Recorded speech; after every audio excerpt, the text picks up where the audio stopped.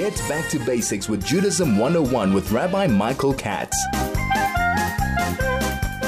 Hi, and a very good afternoon to you. It's wonderful to be in your company this afternoon. It is Wednesday. It is the middle of the week, and it is just gone to 11 minutes past 2, and that means it's time for another. Get back to basics with Judaism 101 with Rabbi Michael Katz.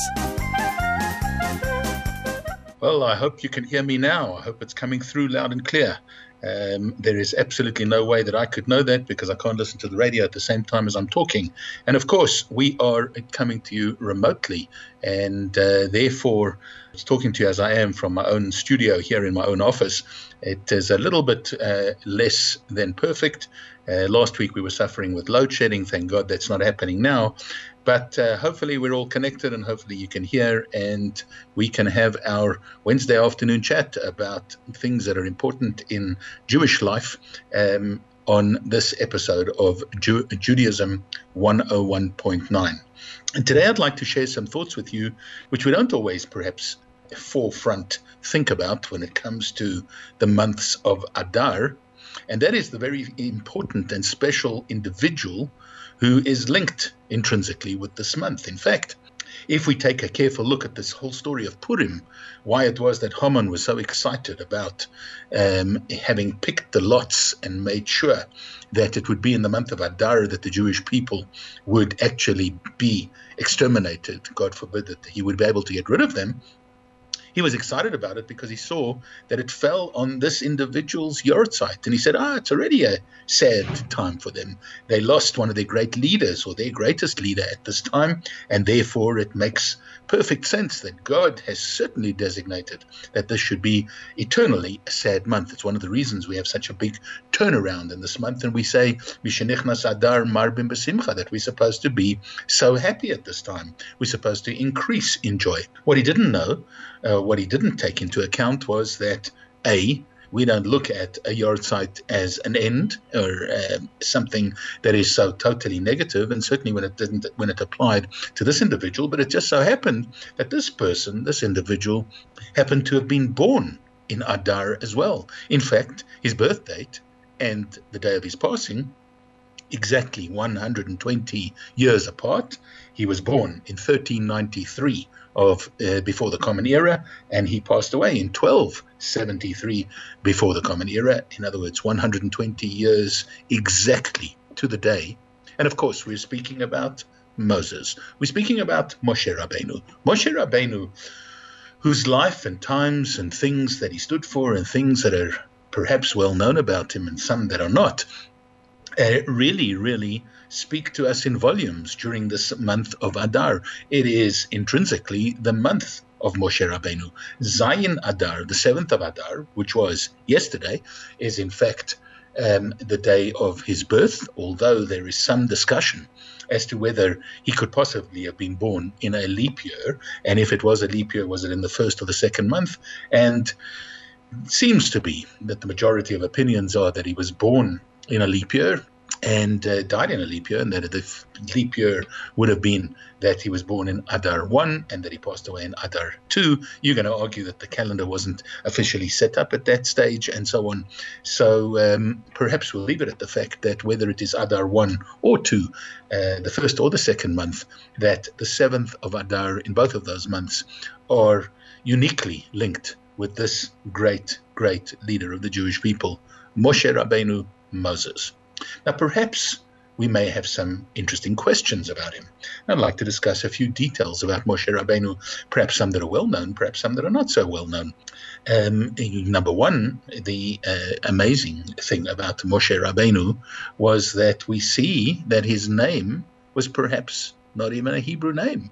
You know, we go out of our way to tell people when you're giving a child a bris, when you're naming a child at the Torah, you must make sure that you give them a Hebrew name. He's called Moshe. And it seems to be that he's named by an Egyptian princess, and she calls him, therefore, by perhaps an Egyptian name, and that this name Moshe originally was not Egyptian at all. So, what's the story behind that? Number two, when Moshe's mother hides him, she picks, I think you've got to agree, the most peculiar place to hide him. If you wanted to conceal the birth of a child, if you wanted to hide a child away, surely you would not pick to hide the child near water, the most dangerous place on earth. I mean, I just think about the banks of the Nile. You think about the fact that the water would rise, it could carry him away. God forbid the little crib that she made for him and covered in pitch, it could turn over, the child could drown. God forbid, there could be predators out there, crocodiles, I don't know, hippos and whatever, on the banks of the Nile in those days. And of course, this was extremely, extremely dangerous. Why did she pick that peculiar place? Well, for this and more excitement about the meanings behind the life and times of Moshe Rabbeinu, Moses, you're going to need to stay tuned to this very episode of Judaism 101.9. Get back to basics with Judaism 101 with Rabbi Michael Katz. Yes, and we're back, and we're talking about Moshe Rabbeinu, Moses, and perhaps we could add in a third little question, and that is why when most rabbis are known as Rabbi whatever, and the name, here Moshe is always known as Moshe Rabbeinu, not Rabbeinu Moshe. And is there a difference, and what does it actually mean? So let's first begin by thinking about the time of Moshe's birth and this amazing story that Moshe is placed in a basket in the reeds by the Red Sea at the Yam Suf, the Reed River. In the reeds seems to be that he was placed on the banks, not actually inside the water. But nevertheless, his mother went out of her way to make him a basket that was covered in pitch and that would certainly float and in which he would be safe. And it was Bitya, who was the daughter of Pharaoh, who goes down to bathe there, and she finds him floating there. And thus the story with his name, which we'll come to next. But let's think about the fact that a woman, a mother, who cared so much about her darling child, who clearly knew that there was something really, really unique and special about this boy, because it comments so in the Torah that she looked at him and she said, Ki tovhu, she saw that he was so good. She saw something brilliant about him. Why would she have risked everything and risked his life by placing him in a basket in the river, in the water, and Dafka at the Nile? Well, if we think about it and we go into the Midrash and all the various background stories to what actually happened with Moshe Rabbeinu, it's quite fascinating to see that, in fact, the astrologers of Egypt went to Pharaoh and they predicted the birth of this young man. They said a Messiah is going to be born, a Mashiach, a person who is going to take the Jewish people out of Egypt, and he's going to take away so much of your wealth and your throne and your country and so on. And we need to make real inroads in trying to prevent him from doing this. And the way that we suggest it is he hasn't yet been born, we can see in the stars, but he will be born. And when he is born, he is going to accomplish all of this unless we put a stop to it. And we can also see in the astrological constellations, we can see that he is going to have one weakness. There is going to be one downfall for Moshe, or for this Mashiach, for this Messiah. And that downfall is going to be with water. Water is going to cost him actually his life and his future. And this is what they predicted. And they told this to Moshe Rabbeinu. They told this to Pharaoh. I keep on mixing up the names. I do apologize. They told this to Pharaoh, to Paro. They said to him, this is what is going to happen. Pharaoh says, well, what do we have to do? So they said, well, the best then is to take all the boys and put them into the Nile, drown them. And if we drown them in this way, we'll be able to fulfill both predictions at once. We'll be able to get rid of him through water. It's water that is going to take away his life. And we will make that prediction come true. And at the same time, we'll be able to thwart, to undo the advances of this Messiah, of this Redeemer, who's going to take the Jewish people out of Egypt and overthrow your country, your government, your wealth, and everything else with it. So they started their campaign of throwing the boys into the river. Now, interesting to note that according to our sages, they threw all the boys into the river. The decree was against Egyptian and Jew. Why? Because the next question that Pharaoh had for them was, will this Messiah, will this Redeemer be Jewish or Egyptian, and they couldn't really see that because remember, Moshe Rabbeinu, Moses, actually grew up, born Jewish. He grew up in the Egyptian palace. He became the proverbial Prince of Egypt, certainly for a while, and therefore it wasn't that predictable when they gazed in the stars.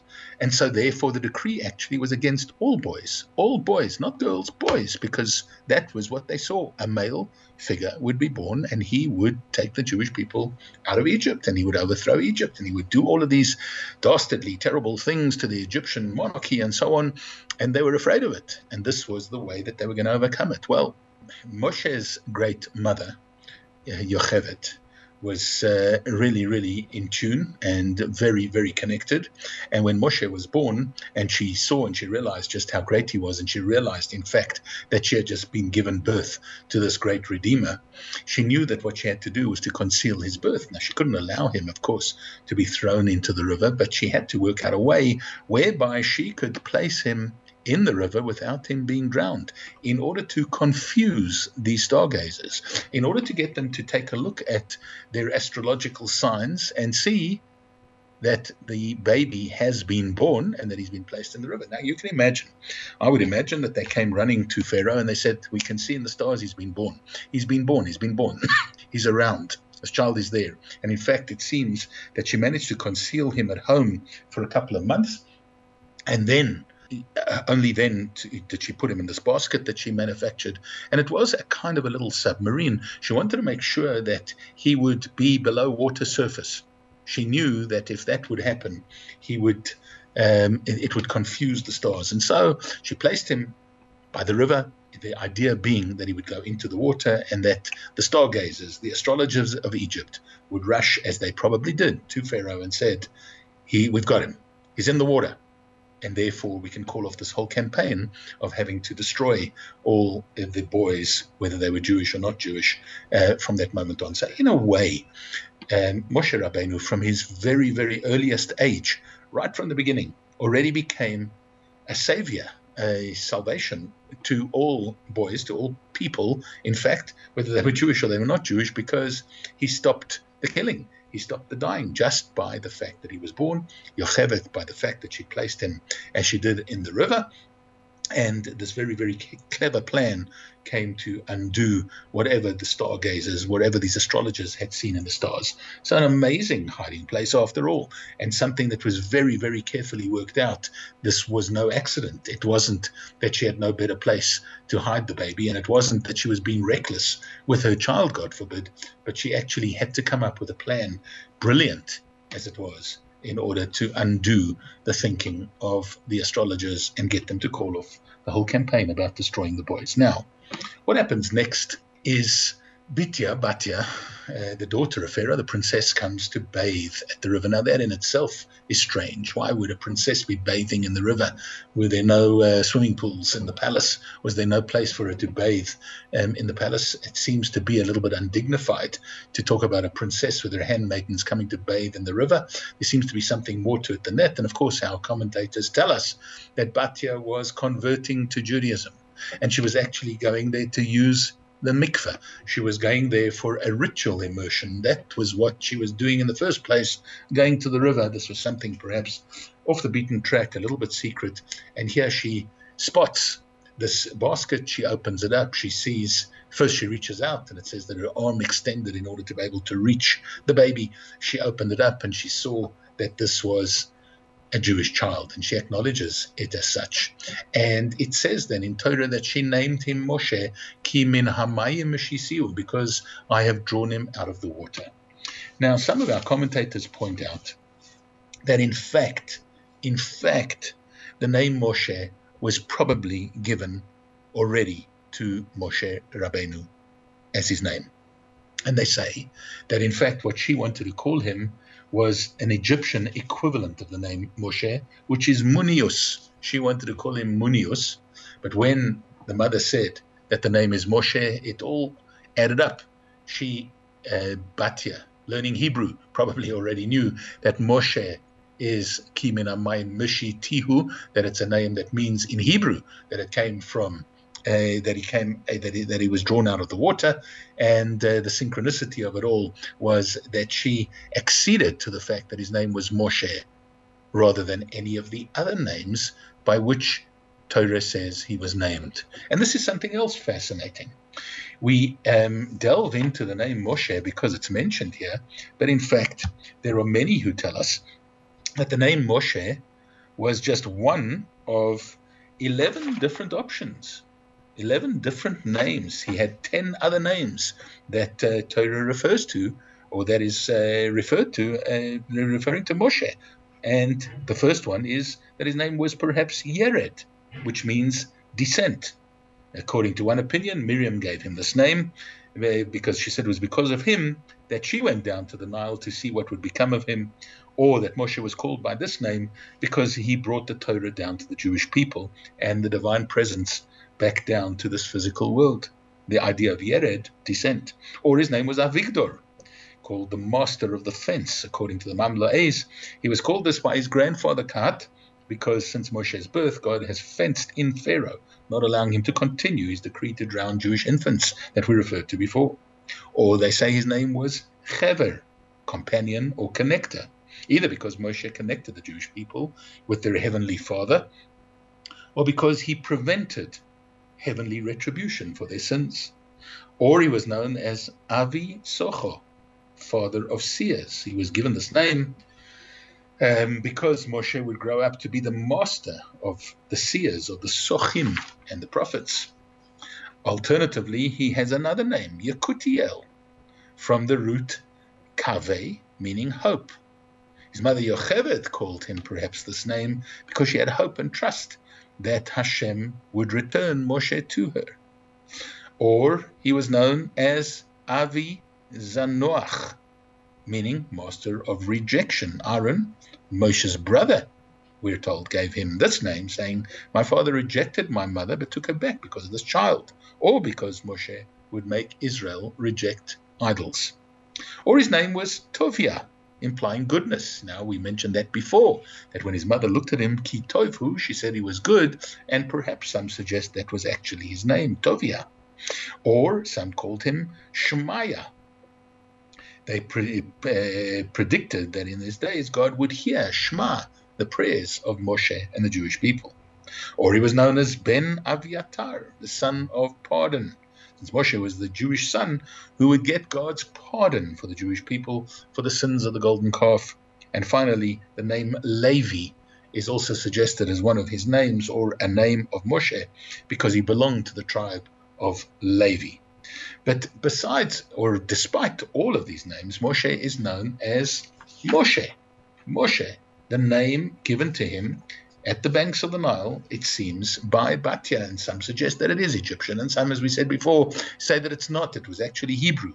And in fact, the Egyptian equivalent, Munios, was not the name that stuck, but in fact Moshe, which is in fact Hebrew. But whichever way you want to look at it, it has, according to Torah, a direct connection with Batya, who became his adoptive mother. She allowed Yocheved to nurse him, of course, in that elaborate plan that was hatched by the clever Miriam. But at some stage, he moved into the palace and became that proverbial prince of Egypt that we referred to before. This was this great Moshe, and that was the name that she gave him. And isn't it interesting that it is the name by which God refers to him and the Torah refers to him? We don't have these other names that we mentioned before. All the names are Avigdor, Yered, Chever, and so on. We don't call him by those names. Or Tovia, we call him Moshe throughout the Torah. It's the only name that he's remembered by. And there is, of course, a very, very significant reason behind all of that. And the reason, of course, is that Moshe wanted to acknowledge the great thing that Batya had done for him. And he said, he taught us that you have to have what we call hakarat hatov. He had tremendous hakaros hatov, hakarat hatov.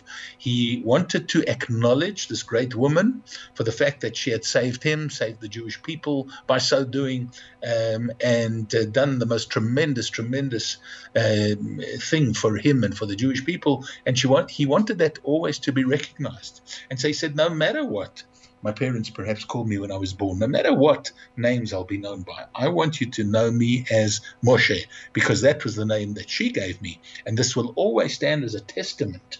It will always bear witness to the fact that this great woman saved my life and saved the Jewish people. We need to show that gratitude. We need to acknowledge this greatness. And the way we'll do it on a regular basis is calling me Moshe. And so therefore it became known that he was Moshe Rabbeinu, Moshe, our teacher. What is our teacher? Not just Moshe, the great man, but Moshe, the great name. The name is a teacher in and of itself. So it's not just Rabbeinu Moshe. It's not the rabbi or the leader who is known as Moshe, but it's rather that Moshe itself teaches us something. The idea of repaying kindness with kindness, of forever recognizing the kindness that people have done for us. And it's all taught through this great and wondrous name, Moshe, Moshe Rabbeinu. Be back with you right after this. Get back to basics with Judaism 101 with Rabbi Michael Katz. One of the other things that is notable about Moshe Rabbeinu was the fact that he had a speech impediment. You know, very often today, if you think about a leader, people judge leadership perhaps erroneously by the fact that a person can speak. Is he a great speaker? We think about presidents, and we think about great leaders and the ability to communicate, the power of their words, the ability to give great and stirring and moving speeches is very often regarded as the mark of a great leader, great leadership. And even if we think about it in the Jewish community, if you were to put a rabbi to the test, very often, I suppose, the idea would be, let him give a shir, or let's hear his drosha, let's hear how he speaks on a Friday night, and so on. Moshe Rabbeinu had a speech impediment. Now, where did the speech impediment come from? Well, it seems to be that the Midrash tells us that as a young child, when he was growing up in the palace, there were those who were plotting against him and saying, you know, this is going to be the kid who's going to take everything away. And he once apparently took the crown of the king and placed it upon his head. And they said, oh, this is a bad omen, bad sign. He's trying to chap your crown. He's trying to take your crown, Pharaoh. And they devised a plan whereby they would test him. They placed in front of him gold and jewels, and they placed in front of him some hot coals. And they said, this will be the test to see which one he is going to pick. And he was about to reach out for the jewels when a malach, an angel, moved his hand and made him pick up the hot coal. It was burning his fingers, and he popped it in his mouth, and it then burnt his tongue. And the tongue was burnt, his mouth was impeded, and he had this speech defect. And there were certain letters, certain enunciations in the Hebrew that he couldn't say. And some of them were bound up in what he eventually does say to the Jewish people, the idea of pakod, yivkod, certain words that he had to say about how God would remember the Jewish people and tell them. And this was actually how he convinced the Jews when he eventually came back to them that it was God who was speaking and not him himself, because he said words that they knew that he could not otherwise have pronounced. And some of them were those words of pakod, yivkod, that God will surely remember and has surely remembered the Jewish people and is coming to send me to take you out. But this was all part and parcel of the speech impediment that he actually had.